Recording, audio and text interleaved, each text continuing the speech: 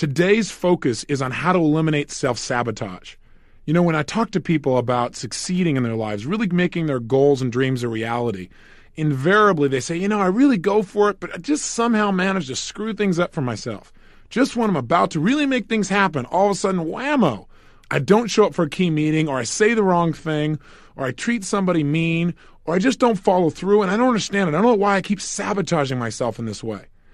Hey, sabotage only comes for one reason, and we've said this over and over again, and we're going to keep saying it because it is the foundation to understanding human behavior. If you're sabotaging yourself, it means you're stopping yourself from following through, right? Why would you do that? Take a wild guess. Because you associate more pain to following through. You're sabotaging yourself as a way of stopping yourself from doing something that you think on some level is going to create a lot of pain in your life. Now, some people think succeeding is going to create pain. It's going to make sure they feel alone or separate from other people. Remember, we've talked about this? So as they start to get close to succeeding, whammo, they sabotage. Why? Because their brain notices that, hey, the more I succeed, people around me don't seem to get too jazzed about it. When I fail, they go, oh, come here, gosh, let me talk to you. How's it going? But when they succeed, they go, oh, yeah, easy for you, buddy. Well, with that kind of conditioning, no wonder people sabotage. We've got to take control back. And the way we take control back, again, as we've done over the last 2 tapes of conditioning ourselves, is to change our associations to the thing that we're sabotaging. Now, let me bring up another point that I think is equally, maybe even more important. That is this. A lot of us jump to conclusions about sabotage. A lot of people say, well, gosh, I just keep sabotaging my success. And what I say to them is, are you sabotaging your success, or are you just doing stupid things? What I mean by that is, not everything you do that takes away from your possibility of succeeding is a result of self-sabotage. Sometimes you just make poor decisions. And you don't want to start making up in your head that there's this giant pattern dominating your life. And a lot of people do that. For example, this woman in a seminar recently stood up and she said, well, gosh, I just sabotage myself all the time. I said, well, what do you mean? She said, well, like the other day, she said, I was late for work for the 2nd time. I said, well, what does that mean? She goes, well, I was late and that screws things up. I must be sabotaging myself. I said, well, maybe you just got caught up in what you were doing. She goes, no, I think I sabotaged myself. I said, well, why else? She said, well, because not only was I late, but also I forgot some of my things at home. So I wasn't just late. I left my books at home so I couldn't conduct the appropriate meeting. I know I was sabotaging. I said, well, how often does this happen? She goes, well, I don't know, maybe once or twice a month. I said, well, maybe, ma'am, you're not self-sabotaging. Maybe you're just not paying attention. So be careful about generating this as a generalization in your mind. Does that make sense? Don't get caught up in creating a belief system when maybe something's not there. On the other hand, if you do have a pattern, realize that any pattern you have, including self-sabotage, still comes back to one thing. Human beings, no matter what we're doing, including sabotaging ourselves, we do it for a positive intent. I want you to get that. Anything we do for a positive intent. For example, if you smoke cigarettes, you're not doing it to try and create cancer in your body and destroy yourself. That's not the intent. The intent is your brain long ago linked up, hey, if I'm bored or if I'm frustrated or if I'm feeling some kind of pain of some sort, that this is a way to distract myself. This is literally a way to get rid of the pain and create some pleasure. That's what your brain has learned to do. So the intent of smoking is not to try and sabotage you. The sabotage, the physical sabotage that obviously cigarettes create for us, is not about creating sabotage. It's about creating pleasure and avoiding pain. Do you follow me? We do the same thing with alcohol. We do the same thing if you use drugs. You do the same thing if you watch TV too much. You do the same thing if you don't show up for meetings. There is always a positive intent. Your brain is trying to do something that's good for you in the form of avoiding pain and getting pleasure. So what's the challenge? Well, the challenge is, in our lives, we many times sabotage ourselves because we've got this approach avoidance thing you've heard me talk about so much in these tapes, where we have mixed neuroassociations, where we sabotage a relationship. Why? Because on the one side, remember, we've linked pleasure. If I get a relationship, it's going to be so great. How this person loves me and I can be with this person and we can share so much of life together. And yet on the other hand, we've had experiences where it's meant pain. And so our brain fries. We start to go in the relationship, it seems good, and then all of a sudden our brain goes, uh-oh, but that might mean pain. And also we get these mixed sensations, or our brain doesn't know, is it going to mean pain or is it going to mean pleasure? And when our brain doesn't know, it stops everything. It tries to stop the process of progress. Does that make sense? I'll give you a classic example. I was reading in a book of an example of how our associations can drive us crazy. And what it talked about was an experiment that was done with rhesus monkeys where they put them in a special cage. And what they did is in the cage they put red, yellow, and green squares. Well, after several days, the experimenter set it up so that the red squares in the cage gave off intermittent shocks that would cause the monkey immediate pain. Well, you can imagine the monkey became pretty anxious and pretty soon learned to avoid the red squares at almost any cost. Well, next, the experimenter caused the red and the yellow squares to give off intermittent shocks, and the monkey began to act as if he was a manic depressive. Why? Because no matter where he went, he seemed to get pain, no matter what he tried. He tried what he thought would work, tried what he didn't work, he's got pain.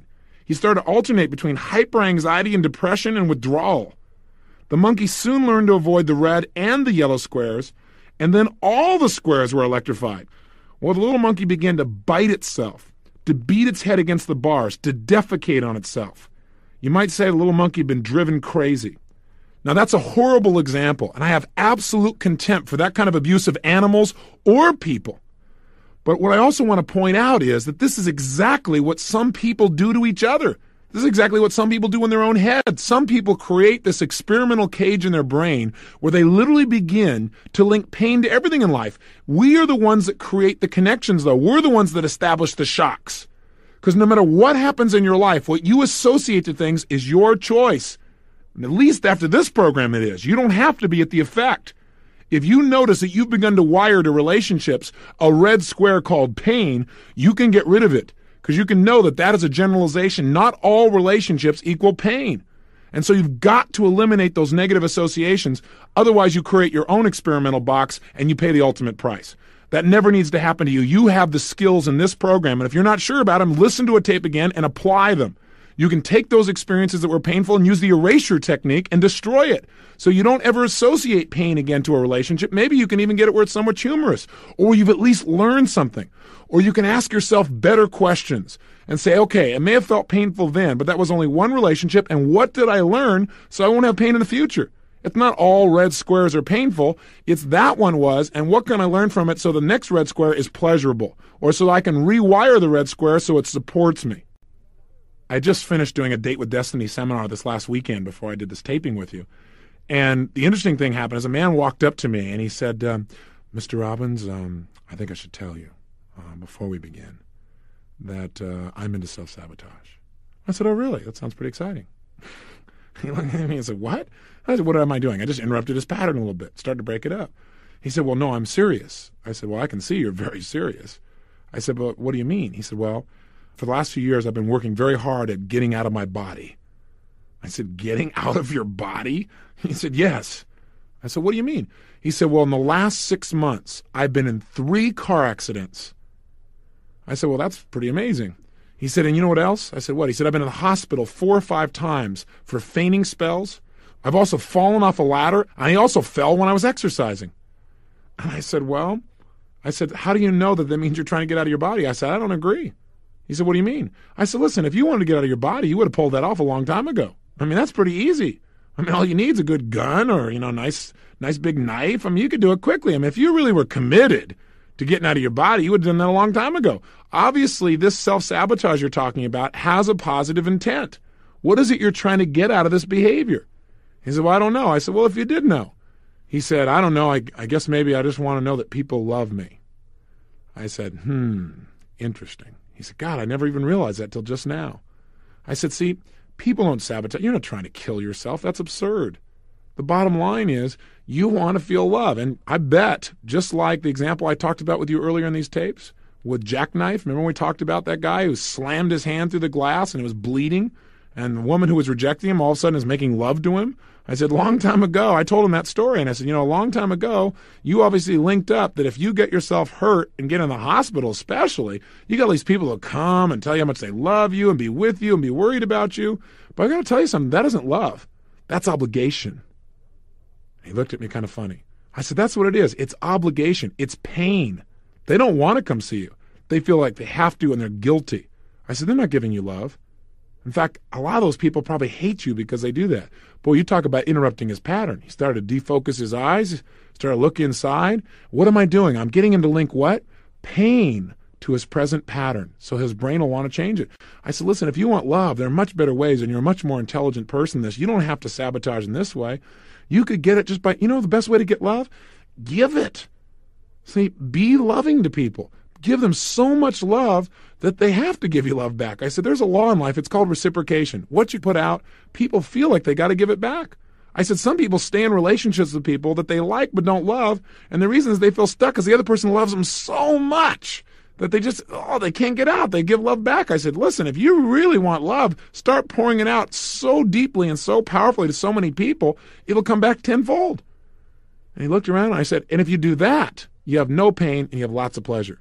You do the other one, you keep breaking body parts, people come, they're obligated, they think, God, what a schmuck. How many more times is he going to get in a car accident? What is he, stupid? But they wouldn't say that to your face. I did this over and over again until I conditioned him to link a new pattern. I said to him as well, look, if you are expressing love, while you're expressing it, what are you feeling? He said, love. I said, well, that's interesting. So you mean you could get what you want the minute you give it? His brain went, wow, what a concept. Here's a whole new way. Now, will this help him to change his whole life? Well, he believes it will. We'll know in 6 months if he hasn't had too many more accidents. The bottom line, unless he's just like blind or something, and that's part of the problem, the point is this. Any pattern of self-sabotage comes out of a positive intent. Do you hear me on this? We're always trying to get something that's good for us. Even people that commit suicide do it for a positive intent in their brain's mind. Their brain says, hey, suicide, being dead would be less painful than being alive, which I have a hard time personally believing. But in the moment, people who believe that commit suicide. Most people never commit suicide because killing themselves is just too painful. So what do? They just beat themselves up a lot. You don't need to do either one. You can free yourself from self-sabotage right now by knowing from this day forward that if you ever start to sabotage yourself, one, don't jump to conclusions and assume that because you've done something a few times and it didn't work out, or the last minute you screwed something up, that it's this specter called self-sabotage that's coming to find you. Try another approach. Maybe it's you're just not paying attention. Maybe you're not focusing. Maybe you just got some poor habits. It may not be a self-sabotage pattern, so don't jump to that conclusion. If it's just bad habits, refocus and decide what you do want to accomplish. And two, if it clearly is a pattern where you are subconsciously sabotaging yourself, screwing things up, hey, get excited. Don't get upset. Say, hey, look, my brain is doing what it does best. It thinks it's keeping me out of pain and give me some pleasure. But I just got to teach my brain a better pattern. That's all. So what's the intent? And that's how you eliminate self-sabotage. So let's go through the steps real quickly. 1, identify a behavior that's keeping you from getting your goals, something that's stopping you or holding you back. First, you got to identify it. That's step number 1. 2, once you've identified it, ask yourself, what is the positive intent here? What is my brain trying to give me? So, for example, if you're about to go up to somebody and ask them for a date, and then all of a sudden you shut down and you can't even talk, what's the positive intent? Well, my guess would be that your brain is trying to protect you from being rejected. It's saying, well, if he doesn't say anything, he can't be rejected. Rejection is pain. I don't want pain. Does that make sense? So that's why you can't think in that moment. But see, you got to teach your brain otherwise. You got to go in, once you find out that what the positive intent is, and you go, well, it's trying to protect me from rejection. Then you go to step 3. Get some leverage on yourself so that you can make the change. You know how to do that. We've done it over and over again. That is, teach your brain that, hey, if I don't change this thing, I know you're trying to help me out here, brain. I know you're trying to keep me from the pain of rejection, but by me not going up and expressing how much I'm attracted, it's costing me relationships that could give me a lot more pleasure. It's a little bitty pain.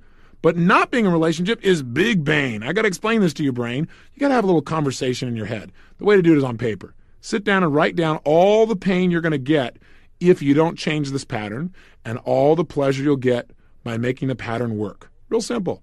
Step 4, interrupt the pattern. And there are lots of ways to do that. We've talked about many. The simplest one that we've used in the last day or two, of course, is the erasure technique. So how do we use it? Well, see yourself beginning to go into a situation where you're sabotaging yourself. In other words, see yourself start to approach, let's say, an attractive person, and you see yourself start to choke up. Only this time, watch it happen and scramble it. Be outrageous. The key to interrupting a pattern is to do something your brain would never, ever expect and do it rapidly over and over and over and over again. What that does is totally fry the old pattern that used to stop you. And of course, step 5 then is install a new pattern. Condition yourself to have new feelings. What do? See yourself over and over going up and making the connection with this person and feeling the pleasure that comes from that. So you clearly teach your brain pain comes from not doing it, pleasure comes from doing it, and that old pattern, I can't run anymore, I've forgotten what the heck it is, I've scrambled my brain.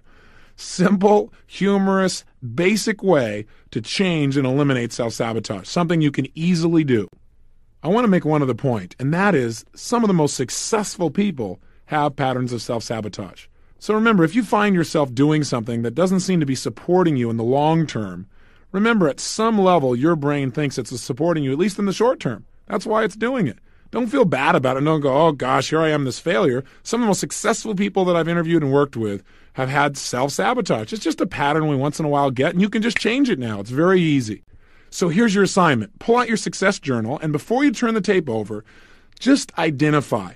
Do you have a place in your life where you have a tendency? And by the way, that's all this self-sabotage stuff is. We don't want to make it into a thing. It's not a thing. It's just a tendency. It's just a pattern that once in a while you run. So is there a place in your life where you have a tendency to start to sabotage things when it gets too good, for example? Relationship gets to a certain level and your brain goes, uh-oh, if I get too connected, if I love this person too much, what if they leave me? Oh my gosh, then I'd have pain, so I better sabotage it first. You understand the kind of thing I'm talking about here? So identify if there's a tendency someplace. That's number one. 2, don't feel bad about it. Instead, feel good. Get excited. Say, my brain is awesome. My brain here is doing a good job of what it believes it needs to do to help me to avoid pain and gain pleasure. So feel good about your brain. It means it's doing its job. 3, get some leverage, though, to make a change. Get your brain to associate and teach your brain by writing down, here's all the things I miss out on because of this tendency. And really get your brain to see that there's major pain in sabotaging. And make sure your brain also says, make a list of here's all the pleasure I get by making a change. So your brain has got both the stick and the carrot. It's got leverage to want to make the shift. 4, then what you need to do is now simply interrupt the pattern. And to interrupt the pattern, there are a zillion ways to do it again, but use the erasure technique since that's what we've been using for the last 2 days. Real simple process. Think about the sabotage you've done and make it humorous. Run those kinds of scenarios over in your head and turn them into cartoons. Back and forth, back and forth, back and forth until when your brain thinks of it, it kind of laughs and sees that this is ridiculous, where it doesn't run the pattern the same way anymore. And finally, 5, rehearse achieving the result you want without the self-sabotage. In other words, rehearse achieving the success you want and make sure you feel the pleasure of succeeding. And do it over and over again till your brain links, hey, this really works. This is really going to last. This is something that I really want in my life. And the self-sabotage pattern or tendency will disappear. So do this, and we'll talk about how to create unstoppable self-confidence. Creating unstoppable self-confidence. Self-confidence.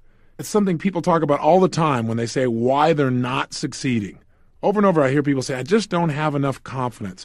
Listen, confidence is not something you have, it's something you create. And you can create it at any moment in time. A sense of confidence is nothing but a sense of power within yourself, a sense of certainty that you can pull something off. And you can create that feeling literally in a moment. It's not something that you live with. There is no one that I've ever met that no matter what situation they're in is always confident. Everybody gets knocked off kilter at times. The key is, can you turn the confidence on when you need it so you can get the most out of yourself? Does that make sense so far? So you got to remember that feeling confident is nothing but a state of mind. And you can change and create any state you want at any moment in time, no matter what's going on around you. Let me give you some specific examples. There are 3 primary ways that you can create self-confidence at any moment in time to get the most out of yourself and produce the results you really want. Approach number 1 you're familiar with. It's called physiology. You've got to remember that any feeling you've ever had in your body, whether it be fear, anxiety, concern, depression, frustration, or ecstasy, power, unstoppability, confidence, success, those emotions, any emotion you feel comes from the way you use your physical body. The only way you can feel anything is by the way you move, the way you breathe, your facial expressions. So if you're not feeling confident, you don't have to intellectually try and pump yourself up because it doesn't always work. I'm sure you've tried at times to go, well, I need to be confident. I know I should be confident, but you're still not there. Well, let me tell you, the quickest way to get confident is to change your physiology radically. Listen, in our seminars around the country, those Unleash the Power Within programs, we take people through a first evening we call Fear into Power. And it's an experience where we get you to change your conditioning and feel totally confident in an area you'd normally be totally afraid of. So at the broadcast site, we use a firewalk experience where everyone walks across the fire between 1,200 and 2,000 degrees burning hot coals. And in the theaters, we have people actually learn how to break through wood, karate style, and they do it in about 15 minutes. And it requires not only confidence, as you might guess, but competence to do something that most people take 2 or 3 years to learn how to do in a few minutes. Now, the purpose of this is to get people in a state of being totally strong and confident, even though they were totally afraid, lacking confidence only moments before.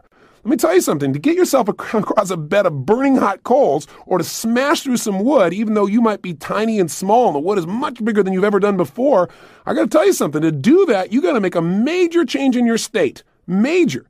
Now, let me tell you how we do that. The number one way we do this is we get people to move their bodies with a level of intensity and power that they probably never experienced before. Remember, earlier in these tapes, I said to you that emotion is created by motion.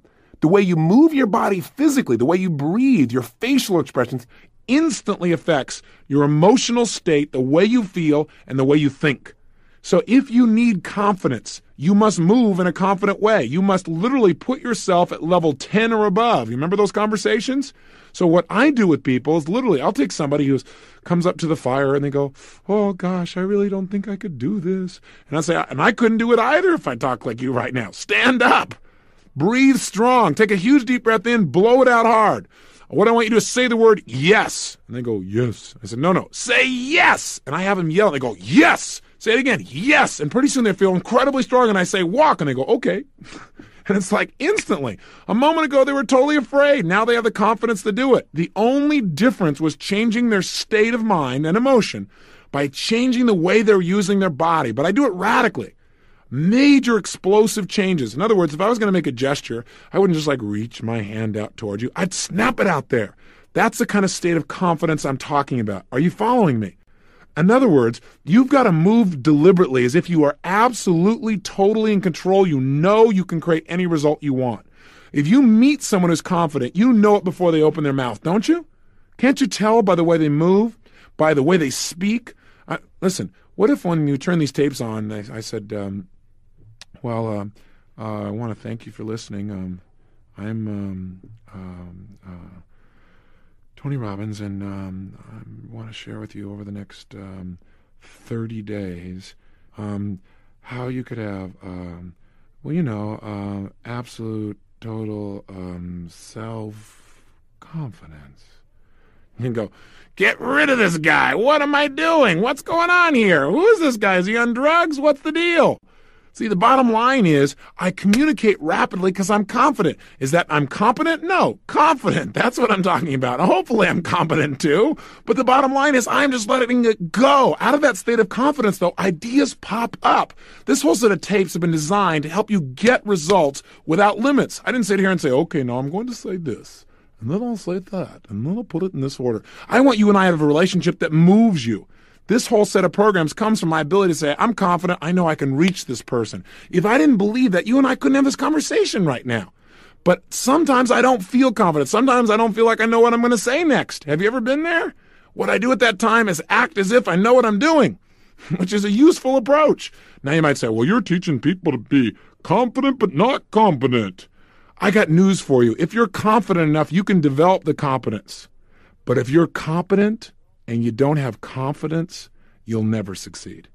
There are many competent people who could accomplish incredible results, but they're missing the confidence. Am I suggesting to you to be foolhardy? No. What I'm suggesting to you is learn how to turn on the confidence rapidly. Use enough of it to learn what you need to know to be competent and effective and produce the results. But you'd be surprised how much more you know than you realize if you really get yourself in the right state of mind. Does that make sense? Try it. Try moving your body in a confident way. In fact, try it right now. Please stand up. Again, if you're in the car, it'll be a little bit more difficult. But, no, don't sit back down. Some of you started to stand up and you sat back down. Don't do that. I'm there. I'm watching. I'm telling you. Stand up, and what I want you to do is just try something. Stand the way you'd be standing if you felt unstoppably confident. Breathe the way you'd be breathing if you felt unstoppably confident. Really go for it. Put the kind of expression on your face like you'd have if you were unstoppably confident. And make some gestures. Actually, move your hands out with some power, as if you're trying to make a point with real power and where you know that what you're going to say is going to be effective. And just notice how that feels. Say something. Say yes in the tone of voice of somebody who is totally confident. Don't go, yes, yes, yes, yes. Yes! With some power, and just feel how that feels in your body. Get a sense of it. Turn on more intensity than you would normally use with another person. Just feel it in your body so you feel what it's like. You want to be able to turn it on just by turning your body on. This is critical. With this as a power, you can go from being afraid to strong in a matter of moments. Now try something really stupid and silly. While you're standing there, I'd like you to walk around your room, and the way I'd like you to do that is I want you to imagine there's a cape shooting off the back of your back. I want to have this we call this a cape walk. Now, if nothing else has felt stupid up until now, this one is guaranteed to assist you in this process. What I want you to do is stand up, pretend there's a cape back there, shoulders are back, and I want you to walk around, just walk around in a circle, but like you got this cape flowing back there with a sense of pride and power.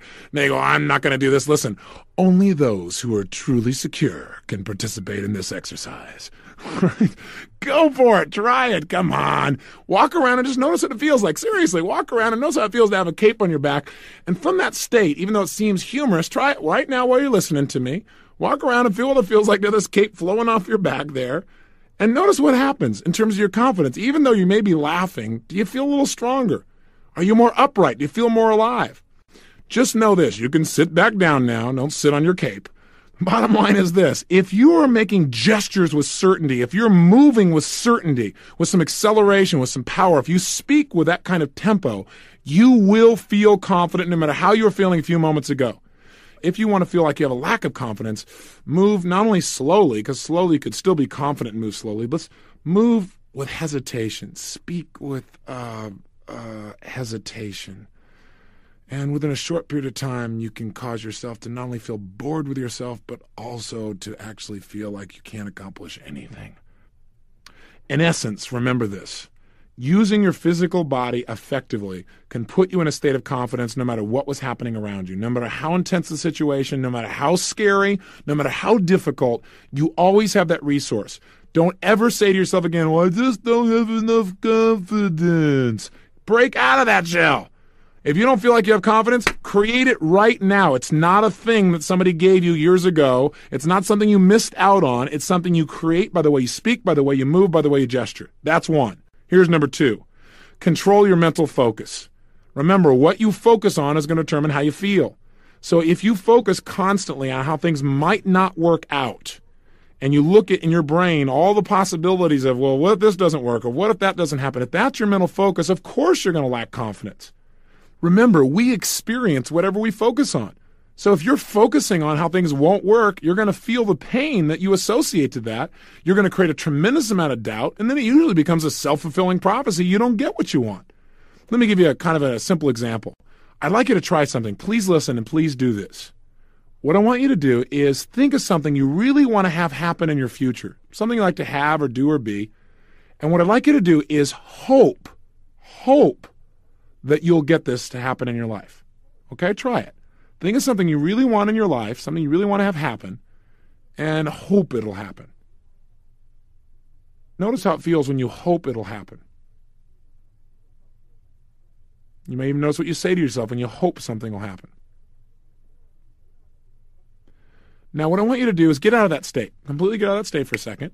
And now let's have you think about the same thing you want to have happen in your life, but this time, I want you to expect that it will happen. Absolutely, totally expect it. Know it, okay? And when you know it's going to happen, I want you to notice what happens to the pictures in your mind as you think about it. What's different? I want you to notice the difference in your body. Absolutely expect it will happen. You expect this will occur. You absolutely know it. Now, I got a question for you. Is there a difference in how you feel in your body, first of all? And I think you'll find the answer is yes. In addition, is there a difference in even how you visualize these two things in your mind? There are several distinctions that I make usually when I ask people what the difference is between their hoping and their expecting. Invariably, number one in distinction is people tell me things like, well, I noticed that when I was hoping that the picture was dim or it was dark or it was gray or it was black and white or it was two pictures. I saw myself succeeding, but I also saw the possibility of failing. Versus when I expected, I saw just one picture. I saw it happening. Interesting. When you focus on it just happening, you feel confident. When you focus on it might happen or it might not happen, you don't feel so confident. Is that fair to say? Also, when people focus on things that they're expecting, many times they put it in color. The other thing that commonly comes up is people say things like, well, when I was hoping, I felt kind of passive. And when I was expecting, I felt active. I felt like I needed to do something. Interesting. Was that true for you? The reason is whatever we focus on, we get. So if you're focusing on two possibilities, your brain is getting different neuroassociations. It's going, could be painful, could be pleasurable. Your brain doesn't know what to do. It doesn't feel confident. But when you expect and focus on one result and you say, this is what it is, I'm going to accomplish this, I expect it, immediately your level of self-confidence goes up and you feel active immediately because your brain says, hey, if I do this, I can get some pleasure in my life. Does that make sense? That's the process we're talking about. We must control our focus. And one way to do it, of course, is to control our focus by controlling the questions we ask ourselves. Invariably, people who have a lot of doubt ask questions that create it. They say things like, well, could I really get this done, I wonder? Or, God, I wonder if this will get screwed up too. Versus coming from the place of saying, how can I get this done? Or better, what's the best way I can get this done? See, when something comes up for me, if I want to be confident, I don't say, gosh, do you think I can really pull this off? I ask myself, what's the best way to get this done? And enjoy the process. Now, by doing that, listen to the presupposition there. The presupposition is my mind's going to focus on how to get it done. I'm going to start expecting it's going to get done. I'm going to feel confident. Versus saying, will it work or will it not? In which case, I start focusing on two different possibilities and I lose my confidence. Are you following me? Good. Now, third way that we can control our focus is just to change our core beliefs. And we've already talked about how to do this over and over again. If you walk around in life believing that the only way you can feel confident is if you've already accomplished something, you got a problem. You're limiting yourself to the number of things you can ever feel confident about and succeed. In other words, some people say, well, how can I be confident when I've never done it before? Listen, I feel confident in all kinds of things I've never done before. You say, well, that's because you're screwed up. No, that's not why it is. It's because I come from a belief system that says this, that if I can imagine it, I can achieve it. So if I can even imagine it, I know I can achieve it, and that allows me to be confident. Plus, I have a belief system that says, if I'm committed, there's always a way to make it work. And no matter how tough the situation is, if I don't know how to make it work, somebody else does, and I can get their help. So I come from that place, and that allows me to be confident. I know I can get help. I know if I'm committed, there's a way to do it. And I know that anything in the past I've really been able to imagine accomplishing and finding a role model for, I can accomplish. Hey, listen, everything you do now, you once weren't good at. Everything you do now, there was a time when you had not done it. Why wait to get confident? Besides that, I know I can be confident about what I'm about to begin because I know, look, if it doesn't work out, I'll learn something, and that makes me feel confident because that learning will allow me to be better in the future. In other words, set yourself up to be able to be confident. Again, I'm not suggesting be foolhardy. I'm just telling you how to turn confidence on when you need it. And most of the time, you do need it. So a key question a lot of people ask me is, well, how can I create that level of belief? I understand I can change my body, but how can I create that belief so I wouldn't have to work at it?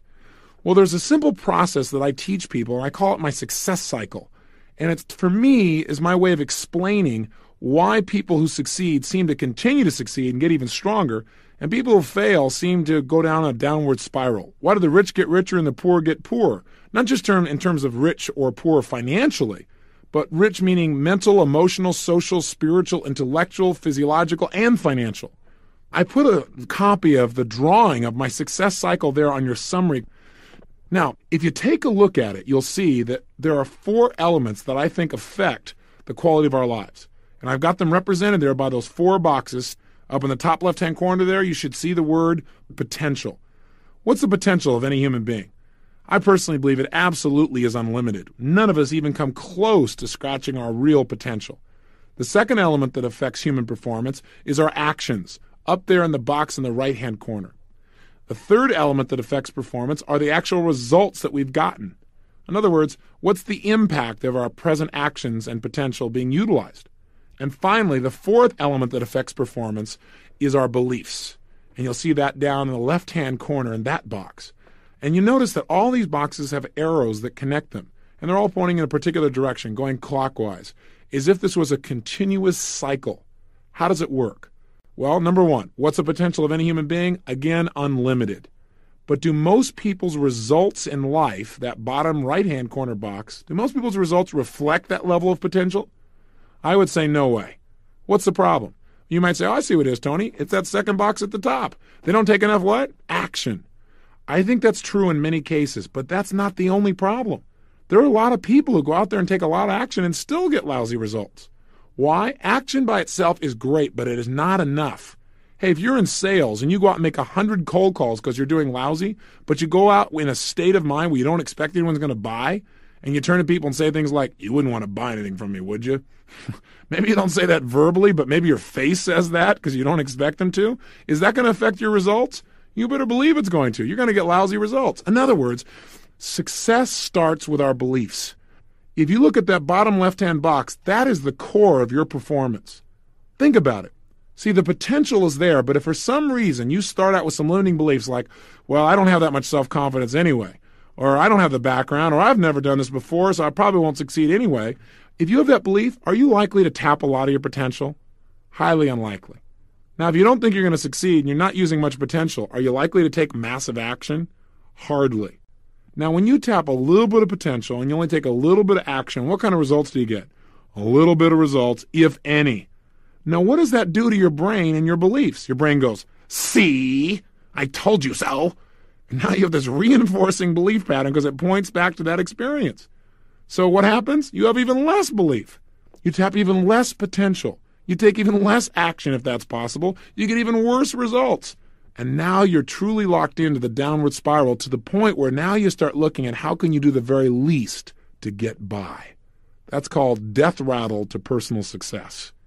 The opposite is also true too. Sometimes people have an experience in life where for some reason they get a result or something happens and they begin to absolutely believe, not just hope, but know that they can accomplish something. When that happens, whether it's because you changed your body or you had a new experience, you're going to tap a lot more potential when you know you're going to succeed, aren't you? And therefore, you're going to probably take a lot more action. Knowing you're going to succeed, you're inspired, you're going to go for it. When you take a lot of action and use a lot of your potential, what kind of results do you get? Usually great results. When you get great results, what does that do to your belief? Your brain goes, see, I told you would succeed. And sure enough, now your beliefs are even stronger. So what do? You tap even more potential. You take massive action, and you get even greater results. What happens? Your beliefs even stronger. And now you're in that success cycle. You're in that place where you literally have momentum that drives you to a whole new level. That's how beliefs are formed. You might say, well, how can I get results, though? What do I do if I'm on the downward spiral? Well, you don't change your potential. That's always there. You don't just take action, although that's a great first step. You got to change your beliefs, and one of the easiest ways to do that is change your results in advance. You might say, what do you mean? Well, let me give you an example. Would you please stop what you're doing right now and do this exercise with me? Change your focus and pay 100% attention. You're going to like this. Here's what I want you to do. Please stand up just for a moment. Come on, stand up there. Come on. And what I'd like you to do is put your feet together so they're pointing straight ahead. Then what I want you to do is just take your right arm and bring it straight out in front of you and point your right index finger directly in front of you. So you're pointing straight ahead. When I say now, what I'd like you to do is turn clockwise as far as you can comfortably without stretching yourself or pushing yourself or really hurting yourself, okay? Ready? Go ahead and turn clockwise now as far as you can and just notice where you end up. Good. Now come back again. Okay, drop your right arm, close your eyes, and what I want you to do is something really simple. Some simple neuroassociative conditioning.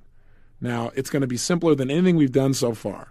All I want you to do is imagine that you're bringing your right arm back up again, and I want you to imagine it so vividly that you actually feel as if and see your hand coming up in front of you, straight out, pointing in front of you again.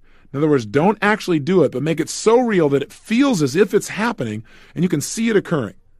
Then in your mind's eye, see and feel yourself turning clockwise again, only this time going twice as far. And make it effortless and expect to enjoy it. Good. And then come back around in your mind, and again in your mind, see and feel your arm coming up in front of you with your finger pointing straight ahead. And when I say now, turn clockwise and see and feel. No, don't actually do it, but make it so real it feels like it's happening. See and feel yourself again turning, and this time going 3 times as far as you did the first time. Excellent. And now do it a 3rd time. Do it very rapidly and feel and expect yourself to go almost 4 times as far where you turn almost all the way around. Very good. Now, open your eyes. Bring your right arm back up physically this time with your finger pointing straight ahead. And when I say now, turn clockwise and go as far as you can without hurting yourself, and watch how much further you go this time. Go for it. If you're like most people, you've gone much further. In fact, the average person goes at least a third further than they did before. So I got a question for you. Go ahead and have a seat. My question is this. What happened here? Did your potential change? No, you always had the potential to turn that far. Did you make major changes in your actions? No way. You didn't make major changes in your actions, but your results did change. Why? Because by rehearsing in your mind over and over again, you conditioned your mind to believe, to feel certain that it could go much further. You created an association in your nervous system that said, this will feel good and I can go further. And now you've gone much further. In fact, if you did it again, you could go even further again. So this is a perfect metaphor for what has to happen in life. If you want to succeed, you need to rehearse over and over succeeding until it's so real for you, your brain begins to believe it. Now you'll tap more potential, you'll take better action, and in real life, you'll get better results. Then it'll reinforce your belief, and now you're off and running. Does this make sense? This is the way to create lifelong, unstoppable self-confidence. This is what I did for myself because I was on the downward spiral. All I did was create the results in my head so vividly, I began to believe them. When I believed them, I tapped more potential, I took more action, I started to get those real results in my life, emotionally, economically, in my relationships, in virtually every area of my life. And let me leave you with two more things on confidence. One, if you really want to be confident, know what causes people to lack in it. Focusing too much on yourself and not enough on other people will guarantee that you'll lack confidence. What do I mean? I mean, some people lack confidence because they pick themselves apart. They spend all day, every day, analyzing themselves. Why did I do this? Why don't I do that? How come I never accomplish these things? They ask lousy questions, they get lousy answers, and they create a tremendous amount of self-doubt. Do you want to have more confidence? Stop analyzing yourself so much and focus on other people and how you can contribute to them. And as you start giving to other people, you'll feel more confident about what you can even do for yourself. Does that make sense? And finally this. You can feel confident if all you do is remember some of the things you've accomplished in your life. You are a successful, competent person. You've done a lot of things in your life extremely well. No matter who you are or what your background is, there are things in this world that you are really good at, things you've really accomplished in your life that you've got to be proud of. Every human being I meet, I know is my superior because I know all of us in life have focused our attention on various things, and whatever you focused on a lot, you're good at. And every human being I meet in my life, I know that I'm superior to in some way as well, and that makes me feel confident as well, knowing I can learn from other people and that I can give too. So in order to help yourself really have reasons to feel confident, not just put yourself in state, but to feel like you got reasons, all you've got to do is manage your memories better. Pull out some of your memories of tough situations in your life where you didn't think you could pull it off, but you turned it around. You have some of those, don't you? Situations where you thought, I could never figure a way to pull this off, and yet you did. You need to remember more of those and less of the times when you felt overwhelmed. What I want you to do is take out your success journal, and your assignment for today is simple. I want you to come up with 5 of your greatest successes in life. Things where you've really turned it on. Maybe some situations where it looked really dark, looked really difficult, and you didn't know how you're going to pull it off, but you did. And all I want you to do is write down a paragraph or so about each one of those. In other words, pull out of your memory file some of the references that can show you that you deserve to be confident, that you're competent and confident that you can make things happen even in the toughest of times. And use those examples to remind yourself in the future that whatever's going on, you can find a way. Do that today and have some fun filtering through your memories and picking 5 of your favorites.